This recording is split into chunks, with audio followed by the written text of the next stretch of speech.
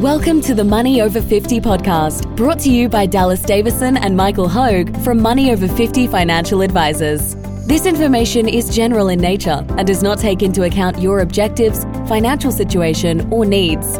Therefore, you should consider whether the information is appropriate for you and your personal circumstances. If you require personal advice, please contact Money Over 50 Financial Advisors. Here are your hosts, Dallas Davison and Michael Hogue. Welcome to Money Over 50. Today we are here to talk about the percentage of podcasts we dedicate to not panicking. Thanks, Dallas. And typically, I haven't prepared exactly for this, so I haven't actually done the numbers on this. It's very unlike you. Normally, to explain to the listeners, the background here is that Michael's podcasts tend to actually involve, some calculations and some thought and some, workings, whereas mine are just, I have a phrase in my mind and then we sort of spout off about that, and sometimes it runs into a dead end and sometimes it goes somewhere. So this is very odd for you to have a podcast that you haven't then done. Well, it's true. If figures need preparing, like, for example, Sydney house prices versus CBA shares, I'll over-prepare for those ones. Yep. This one here, though, I wanted to speak about what the percentage of podcasts we dedicate to the show to that are about not panicking when markets go down. Now, the part that I haven't prepared for is that I don't exactly know what that number is. I didn't go back through the 200 odd episodes and actually do those numbers. I'm guessing it's going to be somewhere about 1 in every 4, 1 in every 5, something in that vicinity. We dedicate the podcast to talking about not making the fatal mistake when the next big downturn comes. Yeah, and I think there's a couple of things there to add. Is that I think there's a lot of podcasts that we've done where we dedicate the whole topic is about not panicking, but then there's probably 80% of the podcasts that we do, there at some stage throughout the podcast, the topic is raised and mentioned of, even if we're in theory talking about, different asset classes, whatever, there's always the discussion there that we always find a way to slide that in somehow to discuss. Hey, if whatever we're doing, you need to not panic. Hey, however you do this, if you're going to save tax, all the rest of you're going to get it in here and not panic when things drop. So for us, it's actually almost second nature now to have that conversation. And I think the point of what you're getting at here, and correct me if I'm wrong, is that people might be surprised that that's the percentage of time that we spend on that, just that basic concept of not panicking when prices go down. But that's because it's that important. That's why we do it. It's that important, and it's a little bit like the lifeboat drill when you jump onto a cruise ship. So not many cruise ships sink. But they spend a good half an hour when you get on doing the lifeboat drill. So if there is a problem, this is what you need to do.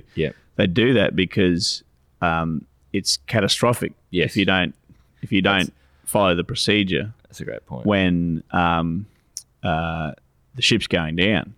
So it's of the same importance. I'll just tell a story too. So my son Richie is about to turn 6, and my daughter, they're fascinated with the Titanic at the moment. Right. Yeah. Fascinated. And Snoop Dogg. And Snoop Dogg. Yes.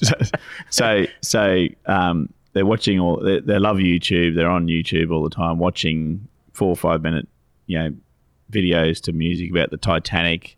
And now they know of the sister ships, the Britannic, which actually sunk as well. Right. And the RMS Olympic. So in their mind, 2 out of 3 of every ship goes down.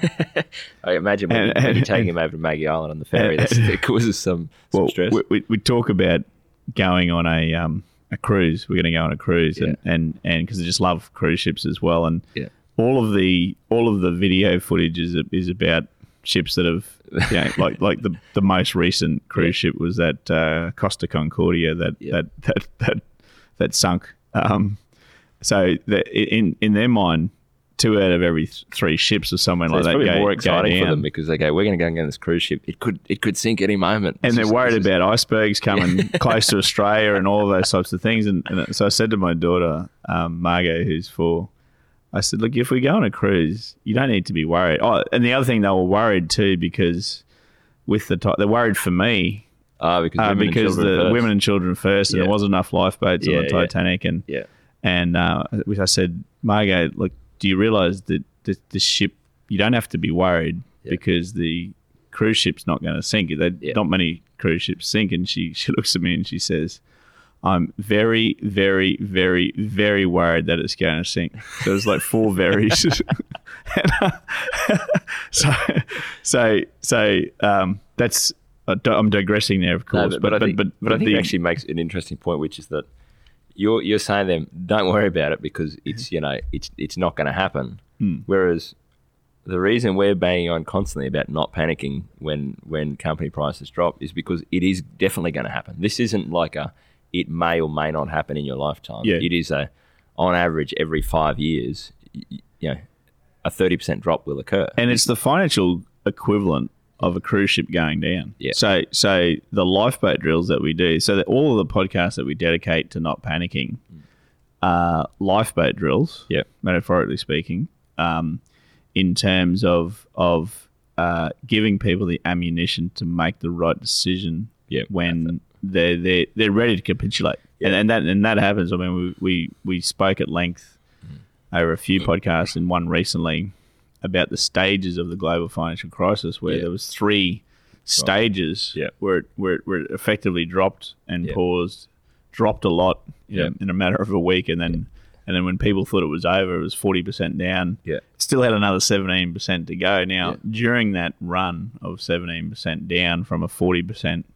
drop where people thought it was over, there's people that capitulated at precisely the wrong time. The very nature of the bottom of any drop means that the most amount of people have panicked at that precise point in time. So the bottom is the bottom because it's the bottom when the last person's panicked out of it. So, and then things start to rise again. So we bang on, and you some of the listeners would no doubt say, what are these guys banging on about all the time? Like, returns have been nice and stable. I know this because some of my clients do say that to me. Hey, you're banging on about this again. So. We bang on. I mean, like, for nothing else, when this happens next time, if people go back and start at number 1 and listen to the whole 250 or however many we've got at that point in time of podcasts and go through all of those, or even if they pick out the ones that we dedicate to not panicking, it's the reps that you need. Yes. It's the reps that you need to hear. And it's not if, as you said before, Dallas, it's when the next drop happens and when the next one happens after that. Now, why would you put yourself through all of this? Because you need to. Yes. I mean, 99.9% of the clients that we see need to expose the vast majority of their retirement saving funds to the great quality companies of Australia and the world, because they need a return that's north of 8% per year. Yep. They're not going to get anywhere near that in bonds and term deposits at the current rates. That's probably where the analogy falls down, because if you knew that if you were on a cruise ship that you knew was going to sink once every 5 years, you'd go, I'm getting off the ship. I'm getting off the ship. I don't care that much. I don't want to go on a cruise that bad. No, but that's the analogy is probably better of.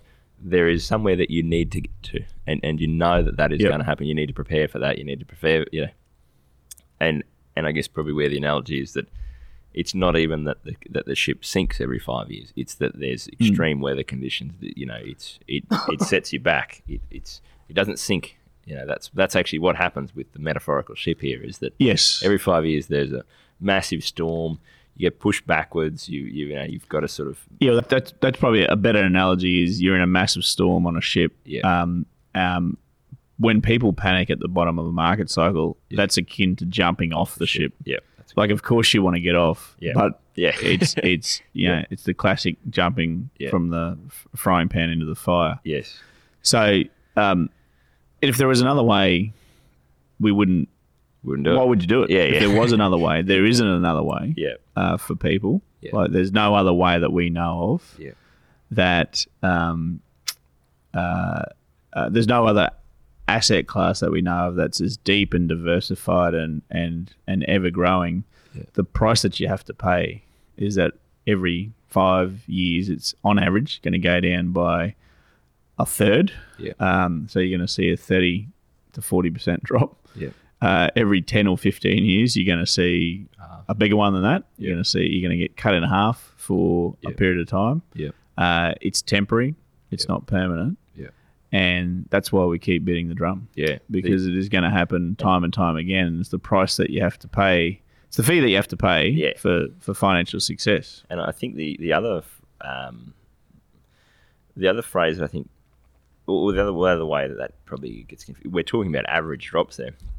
The reason we bang on about this all the time is because we don't know when the next one will be. So if we knew that the next 30% drop was going to be in 2.5 years' time, well, then we could go, right, let's not discuss it for 2 years, and then in the last 6 months, we'll get everyone in. We'll say, hey, this is going to happen. Get ready for this. The reality is we don't know when that next drop is going to be. It's akin to they're doing the lifeboat drill. Could you imagine if on the Titanic, after they'd hit the iceberg and there's water rushing in, they go, hey guys, just quietly gather around here. Just everyone, just a bit of quiet. We're going to do the lifeboat drills now. Now this is, it's chaos. It's pandemonium by the stage that you're actually in those situations. You can't think, you can't listen, you can't do anything. You just have to. Again, it's akin to training for any sport, where the whole point of your training is so that under extreme pressure, you don't have to try and decide what you will do. You've trained yourself so that you know exactly what I'll do when this thing happens, and it just happens automatically. So that's the other reason why we bang on about it all the time, is because we don't know when it will be, and if we waited until it actually happened, it's not the time to be trying to make a reasonable, rational, thought-out decision when you're under extreme pressure. You need to do that in advance. Yeah, I think it's awfully late to be telling people that hey, don't panic. Don't panic when we're actually in the middle of a drop like that. Yeah. Another point that I'd like to make is that, look, we don't know. Yeah. We don't know when that's going to be and how deep that's going to be. Don't let anyone else tell you that they do know. No, that's so it's not that we don't know. No. It's that it's unknowable. Yes. And it's look, coming to that realization sets you free. Yes. Like, coming to that realization that there is no better way to do this, we believe, than to have quite a lot of your retirement savings exposed to those 1,700 great Australian and world companies, and to stay in through thick and thin and ups and downs. Yep. We know of no other better way.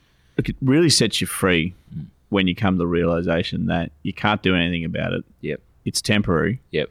You can't pick the top. You can't pick the bottom again. You can't get out before. Yep. You can't get back in at the bottom. Yep. You just can't. You have to. You just can't. Now that sets you free. Yes. Like you